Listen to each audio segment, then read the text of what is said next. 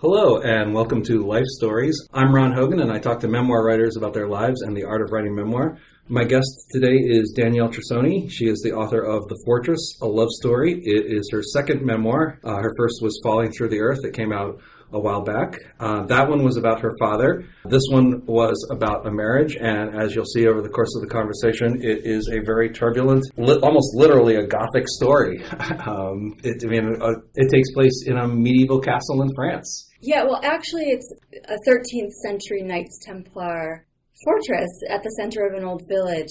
It sounds spooky and scary, and in some ways it was when we moved in. And it became more so through the course of our time there. The book gradually, I think, becomes more Gothic feeling. In the beginning, it's a love story, right? The subtitle of the memoir is It's the Fortress, a Love Story. And it's the story of my relationship with my now ex-husband. The beginning is very bright, I think. We met, fell in love, had a sort of whirlwind romance, ended up getting married, having a child. When there were troubles in the relationship, which developed, pretty quickly, and we decided, well, actually, it was a few years after those troubles began that we decided to move to France to try to start over. And so this is the book about the relationship, but also about what happened in France. Hindsight is 20/20 in all these sorts of things. But in reading this, when you talk about, the early signs of trouble, the ones that prompted the move to France to sort of reboot and save the marriage. Even in the courtship, I think a lot of people will be reading this, saying to themselves and possibly saying to you as you go around the country talking about this, it's like, how could you miss these signs? That's such a good question because, I think we all have different sort of origins. My first book was about my relationship, which was very unusual with my father, who was a Vietnam vet. I grew up with a tolerance for eccentricity, bad behavior, wild goings on that I think a lot of people didn't have that in their background. So I met my ex-husband when I was fairly young, and I was still coming out of those experiences with my father. I hadn't yet written that book. And I think that some people, and for me in particular, I can say for sure, develop a sort of, don't want to say addiction, but a tolerance for drama, right? Mm-hmm. And when it isn't happening, when your life isn't full of drama, you kind of create it. And so when I met Nikolai, my ex-husband, he was the most dramatic, romantic, almost storybook kind of person that I had ever met. And I went right for it. There were signs, of course, that, this wasn't the best person for me. And I just sort of, ignored them until I came to a point where I couldn't ignore them anymore. And we were together for maybe 6 months when he had some problems with.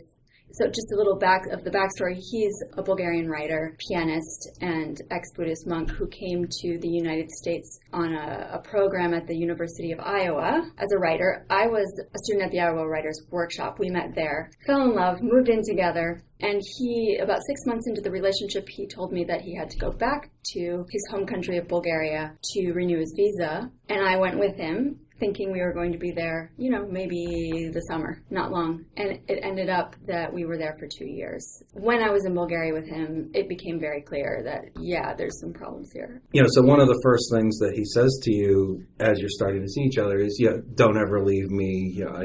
I need you in my life. And he essentially emotionally blackmailed you into going to Bulgaria in the first place, let alone staying there for 2 years with your infant son from your first marriage. True. I think for me, growing up and also sort of framing my life in a way that big love mattered, my relationship with my father was very intense. We were really close. When I lost that, I was always sort of looking, I don't want to blame all of this on my parents, of course, looking for a relationship that was big enough to keep me interested. And if any, of all the faults that my ex-husband had, he had big stories. He was a writer who had lived all over the world and kept me interested in that way. Emotionally, though, you're right. It wasn't clear to me at the time. It's clear to me now that, he was a very needy person who wanted to keep me sort of in a position where he could control and manipulate me, actually. I think that's the thing about these kinds of abusive, controlling relationships is that you don't really see it when it's happening. Maybe you have like sort of a vague sense of unease that you can't really identify, but as you said, you were attracted to the drama, so you were working with that. And it's only like once you finally manage to escape that you can look back at that and see more clearly like what he was doing to you. Right. Actually, it was in the writing of this book that I was able to see that. Even in the many years where I was deeply unhappy in the relationship, even when we went to France, I couldn't actually identify what was going on. And that seems astonishing to me now. But writing, for a lot of memoirists, I have a feeling that people who are listening to this are interested in memoir, and maybe there's a lot of memoir writers out there. I think one of the reasons we go to memoir as writers and as readers is that the memoir as a form helps us put our life in order. It's not just a good story, right? It's not just like this happened and then this happened, but it's a reflection on how story organizes our existence and how we live within those stories and how we fool ourselves or how we succeed or how we fail based on the stories we tell ourselves. For me, I wasn't able to see these patterns, my own culpability in the situation even, which I'm not saying I'm 100% innocent. It was a 50-50 sort of deal here, and I wasn't able to see that part either until I wrote the book. So the book for me was really life-changing. Right. There's actually something that you write in connection with your first memoir. You write about it in The Fortress. You talk about how writing about your relationship with your father, people would often ask you, it's like, well, was that cathartic for you? And you say, well, in a way it was, but it isn't actually about getting all this stuff out of you. It's about sitting down and taking all this stuff back into you and sitting with it and understanding it in a way that you never did before. Absolutely. So for the first memoir, it took 10 years to write that book. I wrote it first as a novel. That never sold. I threw it away. I was a history student and had written all sorts of, papers about the Vietnam War. Anyway, the book is about my dad, who was a Vietnam vet. So it took 10 years to write that, and it was a very careful and deliberate process of going in, of teaching myself to go in. Interestingly enough, The Fortress took a lot. It wasn't as long of a process, but it was equally intense, but just condensed of going in. I find that memoir as a form for me, because I've written 2 novels as well, memoir as a form for me is really, aside from being a wonderful piece of art and narrative, is for me a tool to understand and organize experience and share it with people who may be in a situation that's somewhat similar or even not, but recognize what that feels like. And in fact, it was the success of your first novel that enabled you to pack up and move to a fortress in the south of France in the first place. And that actually brings up one of the big tension points in the relationship. Here's a guy who from day one has been trying to emotionally manipulate you and control you and keep you under his thumb. And for various reasons, you are the much more successful in a 2-author couple. I think that's the key. Those are the key words right there, the 2-author couple. I think that when 2 creative people get together, especially if they're in the same field as writing, or 2 actors, for example, whatever, crazy things can happen. There's a lot of synergy and there's a lot of ideas flying back and forth, and you feed off of each other in a very creative way that can be very healthy, or on the other hand can be really destructive. In the beginning, when I met Nikolai, I hadn't published a thing. I was a young writer in graduate school. He had 2 novels already published that were bestsellers in Bulgaria. He had a 3rd one on the way. I admired that. I admired him. And he also, to give him credit, he supported my efforts. He would say, one day you're going to be great. You're a good writer. And so that was really encouraging. I think he never thought that my star would rise and eclipse his in some ways. I mean, life isn't over. It's a marathon, right? There's lots of possibilities for everyone to, write new books and have more success. But the success of Angelology really, I think, in our dynamic, set us off balance. He wasn't quite able to deal with that, and it created a lot of tension in our relationship, especially because his reaction, rather than sort of stepping up and being supportive, was to try to undermine my position, which was really quite hard. I want to be clear to anyone who's listening to this, just to put this right out there about the memoir. I mean, this is textbook gaslighting to the point that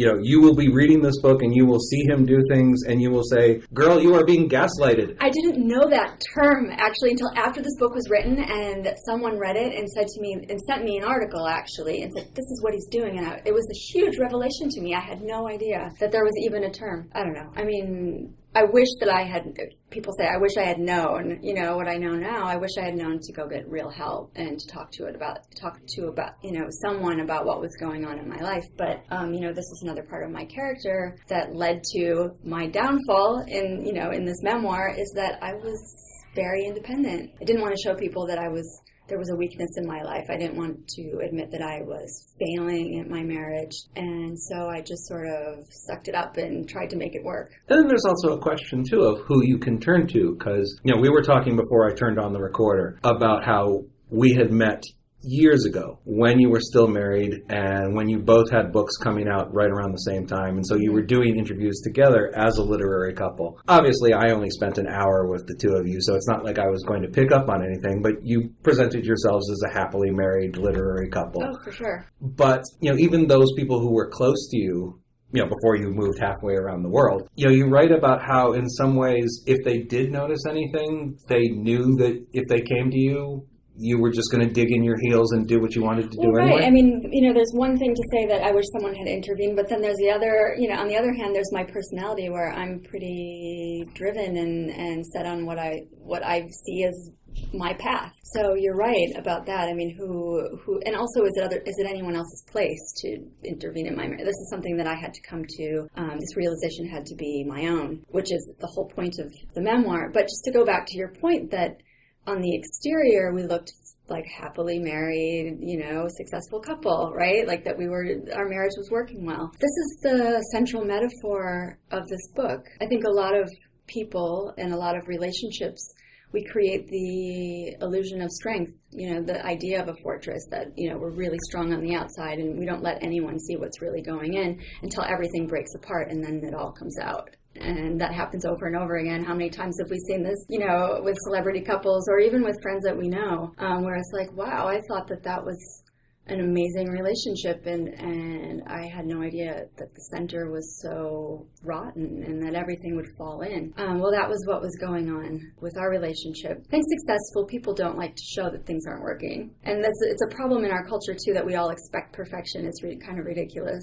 I don't think it's any spoiler to say that, as we've talked about, you moved to France to try to make the marriage work, to get away from everything and start over again. And it did not take. Not in the slightest. No, understatement of the year. Mm-hmm. Didn't work. Yeah. We spent 4 years there. It's not like we went there and realized right away it wasn't going to work and left. I put all of my eggs in that basket. I wanted it to work so badly. Invested the money I had made, basically put into this house and into this, and all the emotional energy I had into this relationship. And it just didn't get better. It actually got worse and worse.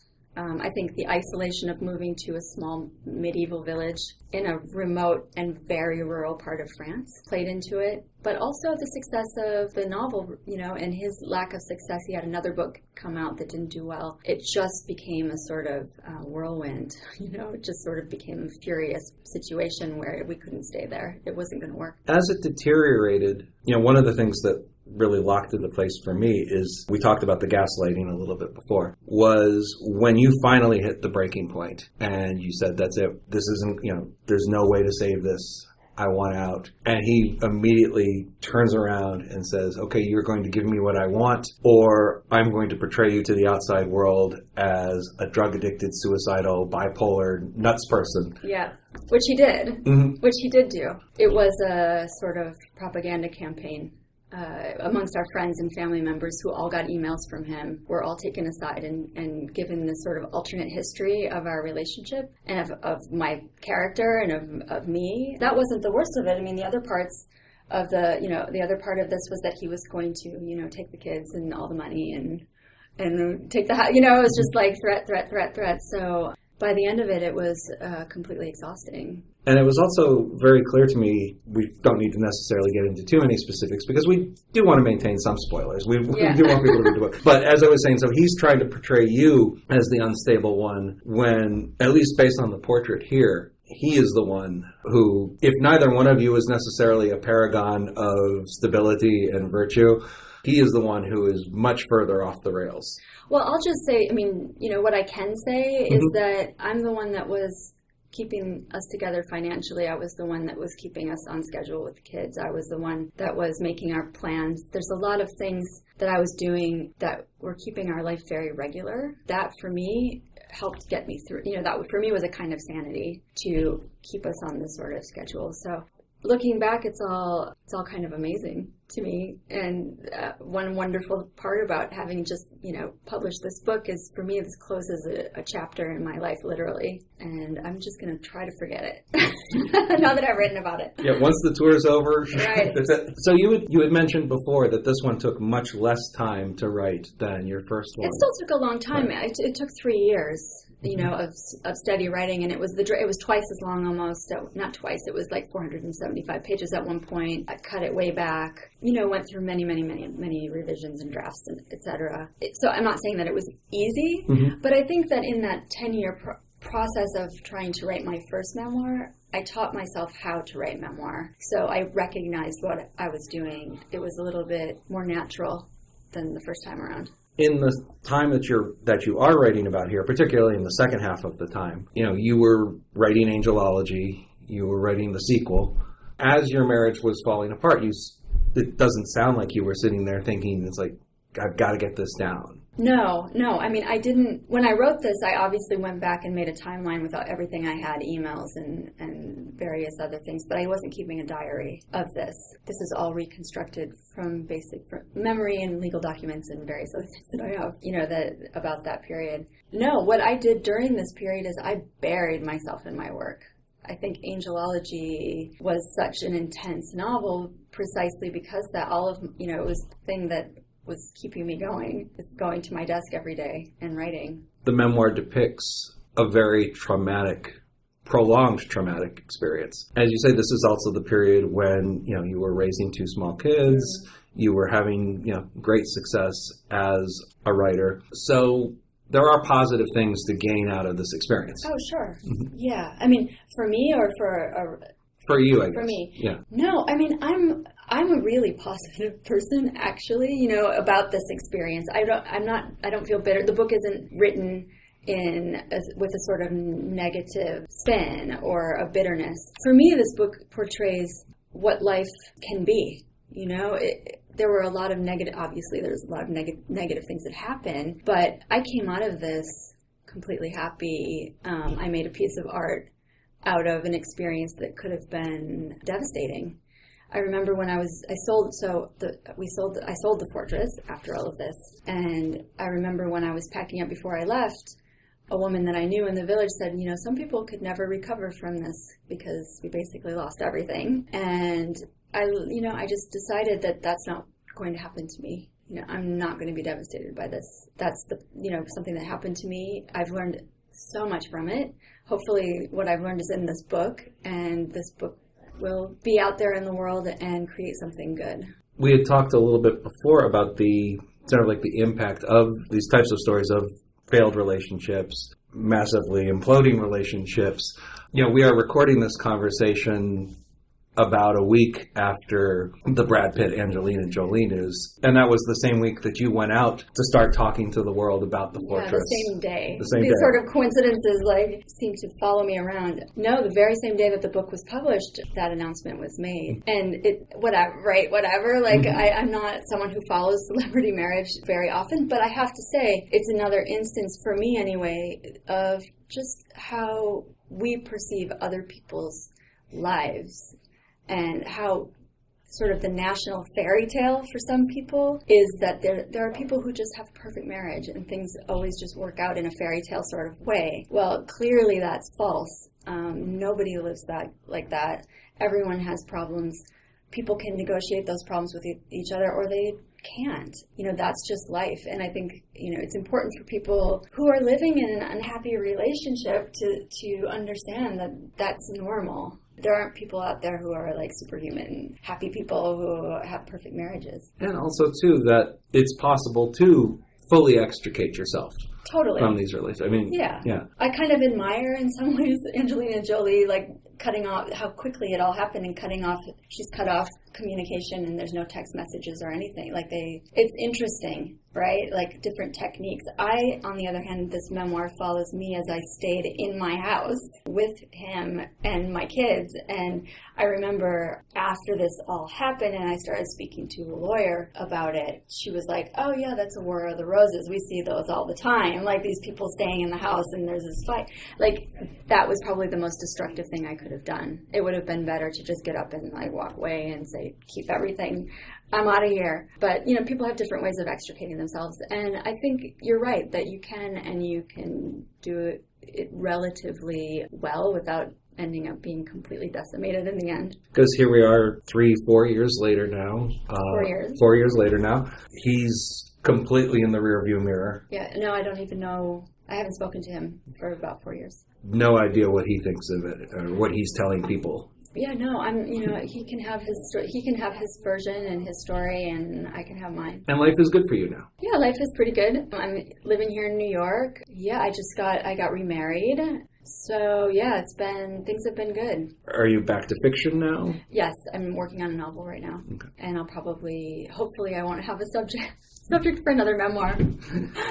Still in the angelology world, or? No, this one is not. I've put that series on hold for the moment, even though I have a lot of people who want me to do the last book, and I will do the last book at some point, but I'm interested in other things. Is it, and if this is too personal, just, we can always shut this line of questioning down. Mm-hmm. As I was reading the memoir and learning about the way that he was talking to you about spirituality and mm-hmm. magic and mysticism, and having read angelology, it felt like in some ways a lot of the themes of angelology and its sequel were sort of like intermingled with what was going on in your marriage at the time. For sure. Well, I think fiction necessarily grows out of the writer's experiences in some way. And I remember when this book was published, people were like, this is so out there. Like, where did this come from? And little did people know that my life, like my personal life, was very much filled with this sort of talk and these sorts of ideas. Also, just on physically, I drew inspiration from Bulgaria. That's in that novel, and a lot of the historical elements that I learned about when I was in Bulgaria. So that totally came, from somewhere. Mm-hmm. Is it sort of a case of getting back into that world of that fictional world is so tightly connected to that period? Well, that's really interesting. Also, because the second book was written during the really bad part of my marriage. Angelology was written in Providence, Rhode Island, when we were still in the States. Things weren't perfect, but I was, we were in a better place than we were at the very end. The last book was written at the very end. So, yeah, I hadn't thought of it, but you're right. I mean, there's a little bit of an echo of a period of time in my life that I'm not exactly happy to revisit in those books. So maybe that's why I can't go back to it. But we'll see. That's the wonderful thing about books is the first two are going to be there. And people can then, read the third one when it's out. Well, that will be something to look forward to, whatever world, and clearly sounds like it will be a much happier world that you are immersed in. In the meantime, there is The Fortress, a love story. I've been talking with the author, Danielle Trussoni, and you have been listening to Life Stories. If you liked what you heard, I hope you might go to iTunes and rate it, give it a bunch of stars, maybe write it a nice review, and that'll just make it a little bit easier for other people to find the podcast and listen to it down the line. You can also subscribe to it through iTunes, and then you'll be notified as new episodes come out. I'm Ron Hogan. Thanks for listening. I hope to join you again soon. Take care.